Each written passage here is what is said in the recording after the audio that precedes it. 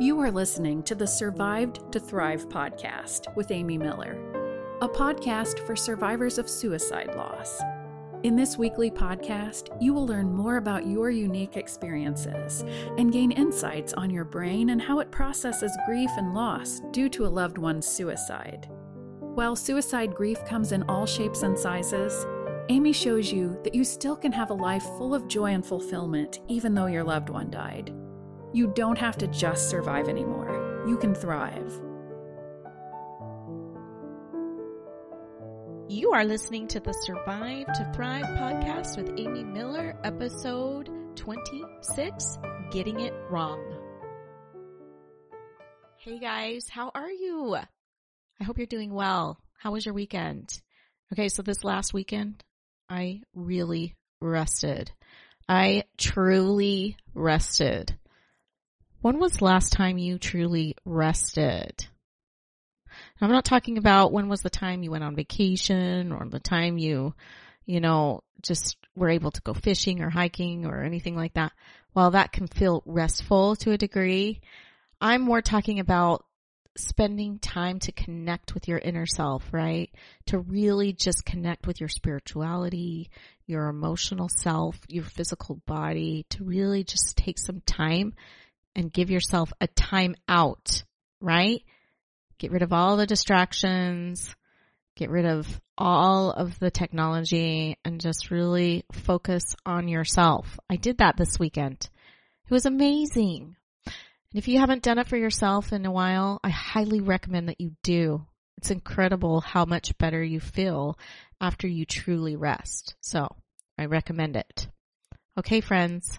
So today I want to talk about getting it wrong, right? I think so many of us are afraid of just getting it wrong.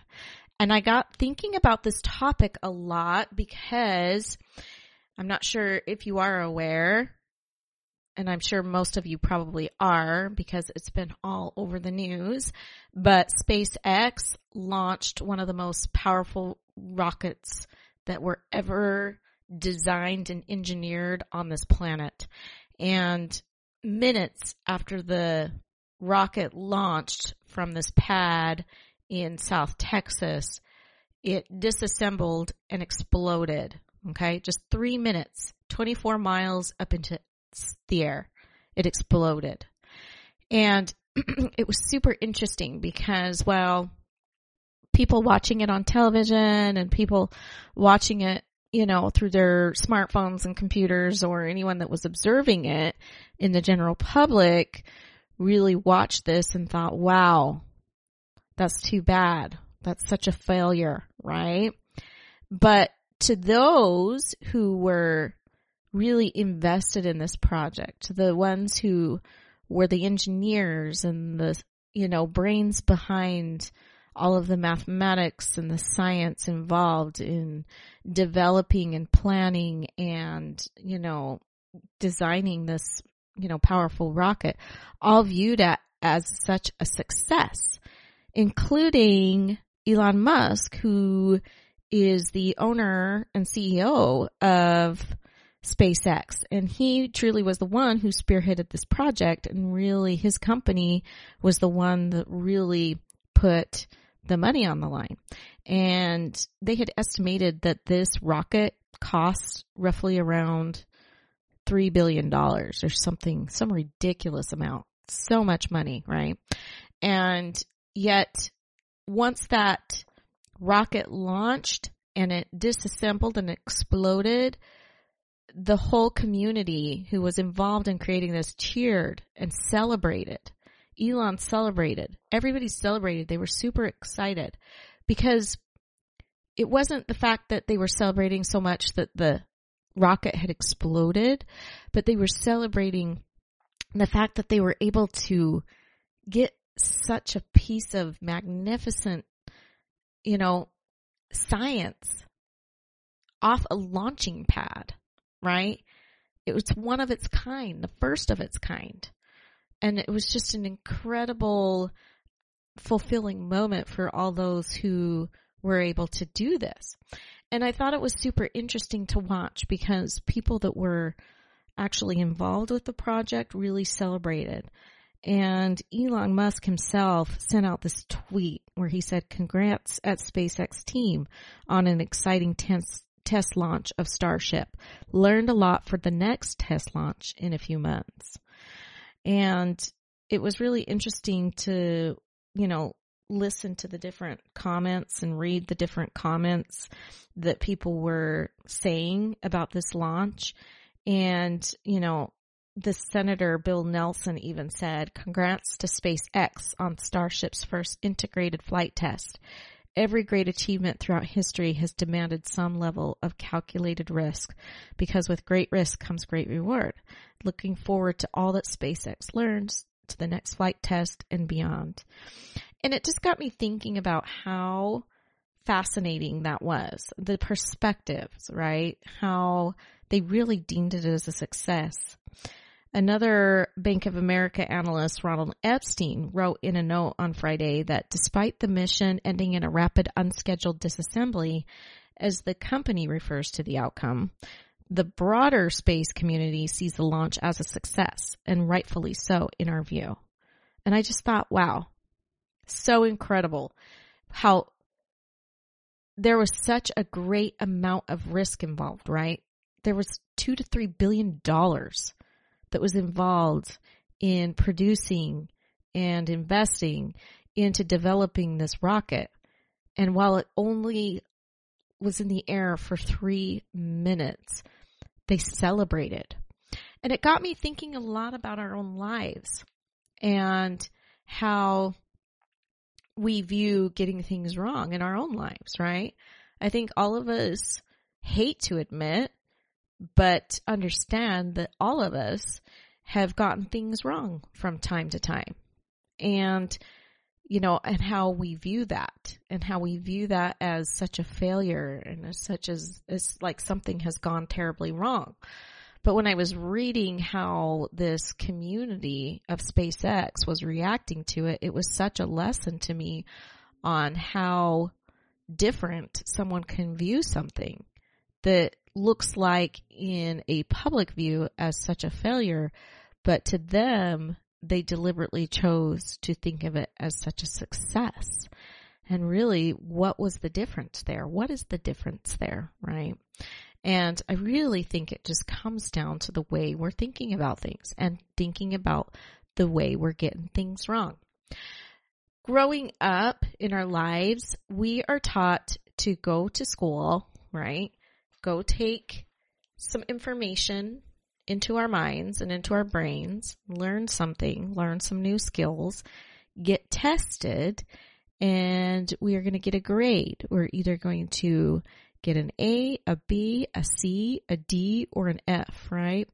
And nobody who goes through school or takes an exam wants to fail, right?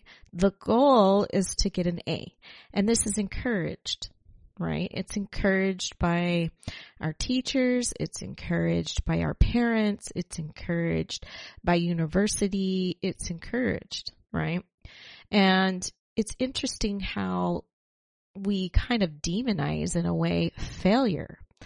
But when you look at these great grand achievements by scientists and by, pioneers of different, things that have been developed, and just like books that were written and things like that, they really don't like to spotlight all the failures that it took to get there. However, most of them went through several failed times in their lives in order to achieve the outcome that they ultimately got, And I think that's how the SpaceX is really viewing this project that they have done. So anyway, you might be asking yourself, okay, I get it, Amy. So you're saying, you got to fail in order to ultimately succeed, which yes, that is absolutely the truth. But you might also be wondering, how does that apply to me? Well, it got me thinking about the areas in my own life as a survivor of suicide loss where I have, failed, and how many times I really try to avoid things and opportunities in particular in order not to fail. And it got me thinking about you and how many opportunities you're avoiding and not willing to pursue because of that fear and because of the fear of failing and the fear of getting it wrong. And so I got thinking about that a lot.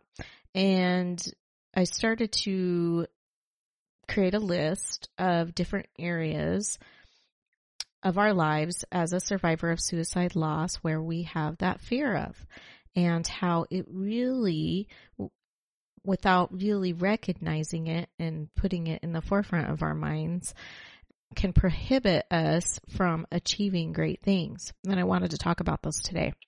Okay. So there's 4 areas in our lives that I feel like we miss opportunities in because we're so afraid of getting it wrong. Okay. You ready to hear them? Okay. The first one is relationships. Okay.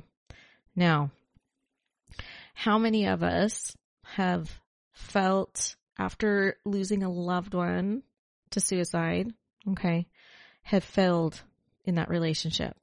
I think the majority of us probably feel that way. Not all of us. I know there's a lot of survivors that really understand that it wasn't their relationship.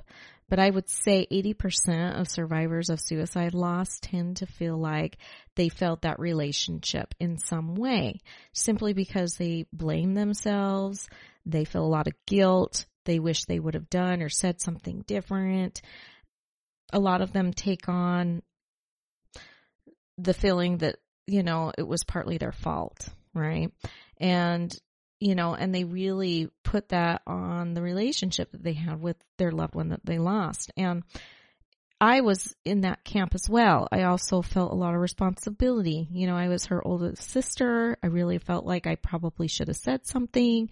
I somewhat took some of that responsibility onto myself, that I could have somehow changed it or changed the outcome if I just would have done or said something differently, right? And I think a lot of survivors feel that way. But the truth is all of us, okay, whether you lose someone to suicide, whether you go through a divorce, or whether you have a loss in some way of a relationship, will experience failure to agree with the relationship. And it's just part of having a relationship. And I think when you go through the grief process and you lose someone that you really cared about due to suicide, what comes with it for a lot of survivors is this fear of losing other people in their lives, right? And also the fear of developing another relationship that they could potentially lose. It's like we're hyper aware, right? We're hyper aware of the other people that are in our lives, and we're hyper aware that they too could slip easily through our fingertips, that they could easily pass away. And I think because we're so hyper aware of it, there's a lot of fear that comes along with that. So survivors tend to be afraid of thriving in their current relationships, right?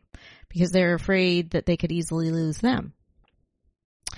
And I find that survivors also are afraid of creating new relationships for the same reason. And I find that it's interesting how this happens to us after we experience loss. The second one I want to speak to is the goals that we set for our careers or our education, or, the business that we want to run or someday have, right? Or the one that we do currently have, I find that people, especially as survivors of suicide loss, tend to be afraid of pursuing that because they are afraid of a lot of natural emotions that come with pursuing something new, but they also feel a lot of fear of doing this without their loved one around. They feel afraid. They feel like they're not sure if they're worthy of it.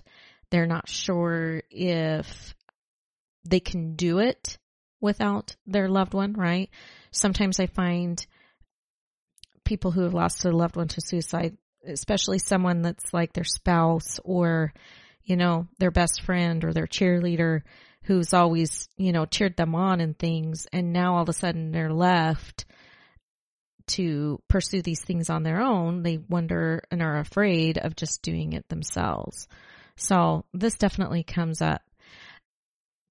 Also, they also feel a lot of guilt. They feel a lot of guilt of pursuing a goal, like a relationship goal, like a career goal, because they feel like, wow, why should I be focused on this when someone I love and care about so deeply is gone?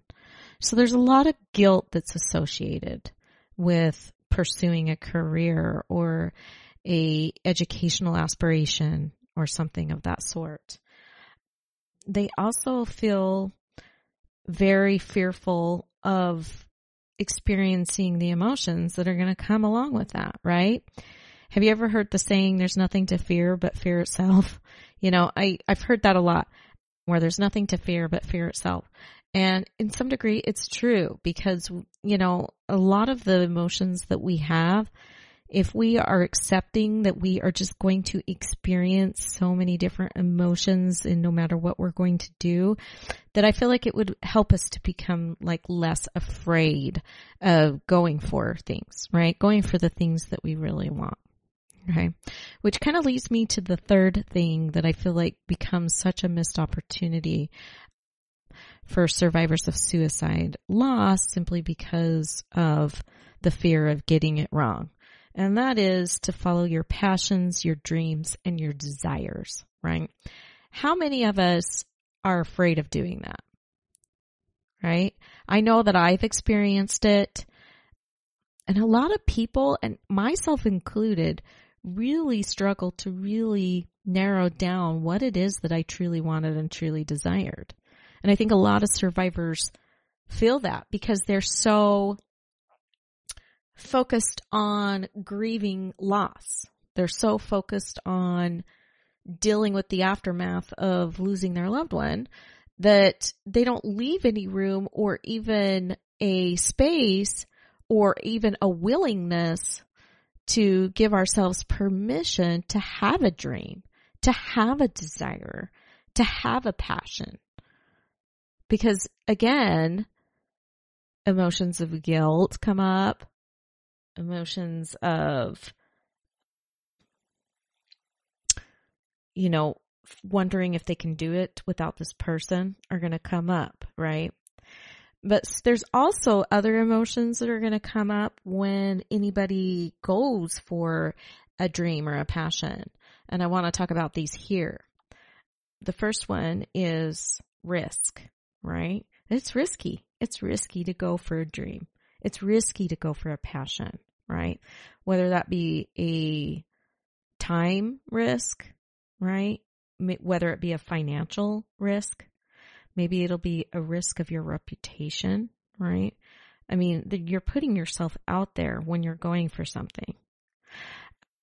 The next thing that I think also comes up is humiliation and embarrassment, right? When you're going after a goal and following a passion and a dream, you're really risking yourself, right? Because you're putting yourself out there.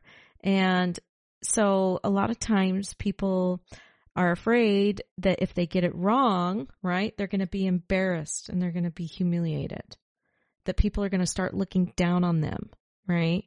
I know it's something that's natural for all of us to experience when this is like really real stuff that people feel when they're trying to go for something, right?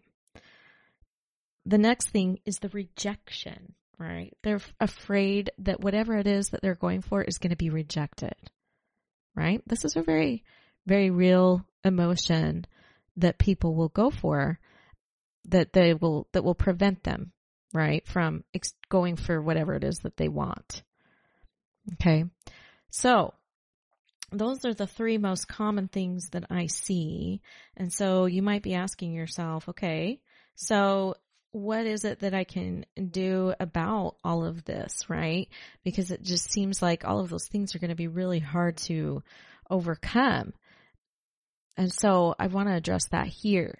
So what I really want to say about all of this is that in order for us to progress, in order for us to get what we want and to do what we want and to go after those opportunities, we have to be willing to experience the struggle, okay? We have to be willing to experience those negative emotions, right? And I think so many of us feel like we just have to get an A+, right? We have to get an A, right? We have to have the first success because we want to avoid emotions. We don't want to be embarrassed. We don't want to be rejected. We don't want to go through those types of emotions. We don't want to go through risk. We don't want to put money on the line. We don't want to put our reputation on the line, right? And I think that once you realize that your unwillingness to go through those struggles are the only thing that is going to stop you from achieving your goal and to achieving what you really want, whether that be a career you've always dreamed of or an educational aspiration or that business you want to open up or whatever it is, right? If you're just willing to allow yourself to experience the negative emotions to come with it, you're going to be willing to do that more. Look at the team, right, from SpaceX. And while they put probably countless hours in designing this rocket, they put up a lot of blood, sweat, tears, a lot of testing, a lot of money, right? I mean, $2 to $3 billion, right? Yet they still are carrying on. They're still going to try and test another one. They're going to keep going. They're going to keep doing it. And why? Have you ever thought about why they're willing to do that? It's because of the reward. It's the reward that you're going to achieve from it. It's the end result. It's so amazing to me how many of us are willing to pass up an opportunity of an incredible result simply because we're afraid to experience negative emotions. I know I have. I know so many people have. So many people have avoided something that could be potentially incredible in their lives simply because they're not willing to feel those negative emotions. Is that you, my friend?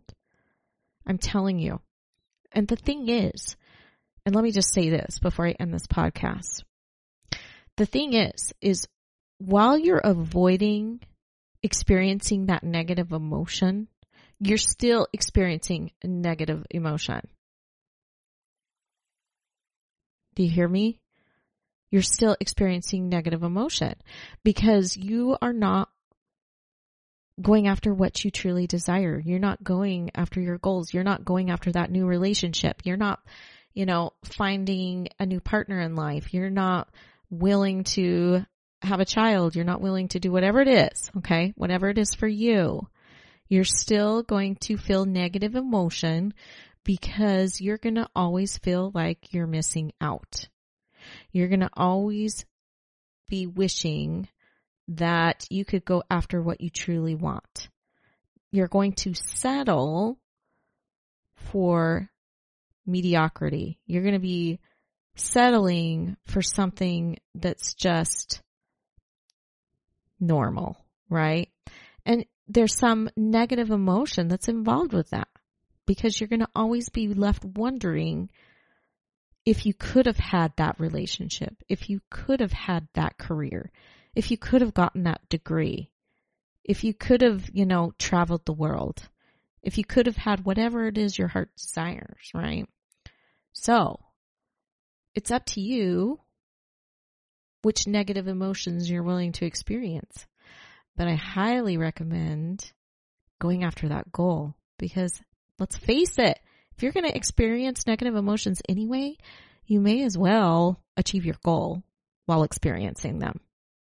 And hey, if you get it wrong, totally fine, because as we can tell here, that getting it wrong is really getting it right, because eventually you will get it right if you just keep trying. Okay, my friends, so that's it for today. Hey, so I wanted to give you a reminder that my first free live class on how to feel better is going to be live on May 3rd at 10 a.m. Pacific Standard Time, which is a Wednesday. And I am going to put the registration link in the show notes here so that you can register for it. And I really hope to see you there, because let's face it, I think all of us can learn to feel a little bit better. And in this class, I'm going to teach you the steps in order to do that. So I hope to see you there. And until then, have a great week. Bye-bye. Thank you for listening to the Survived to Thrive podcast. If you like this podcast, please share with your friends and write a review on iTunes. Also, check out survived-to-thrive.com for more information and to subscribe to get the podcast's latest episode, along with useful tips you can begin to use immediately to feel better, directly sent to your inbox.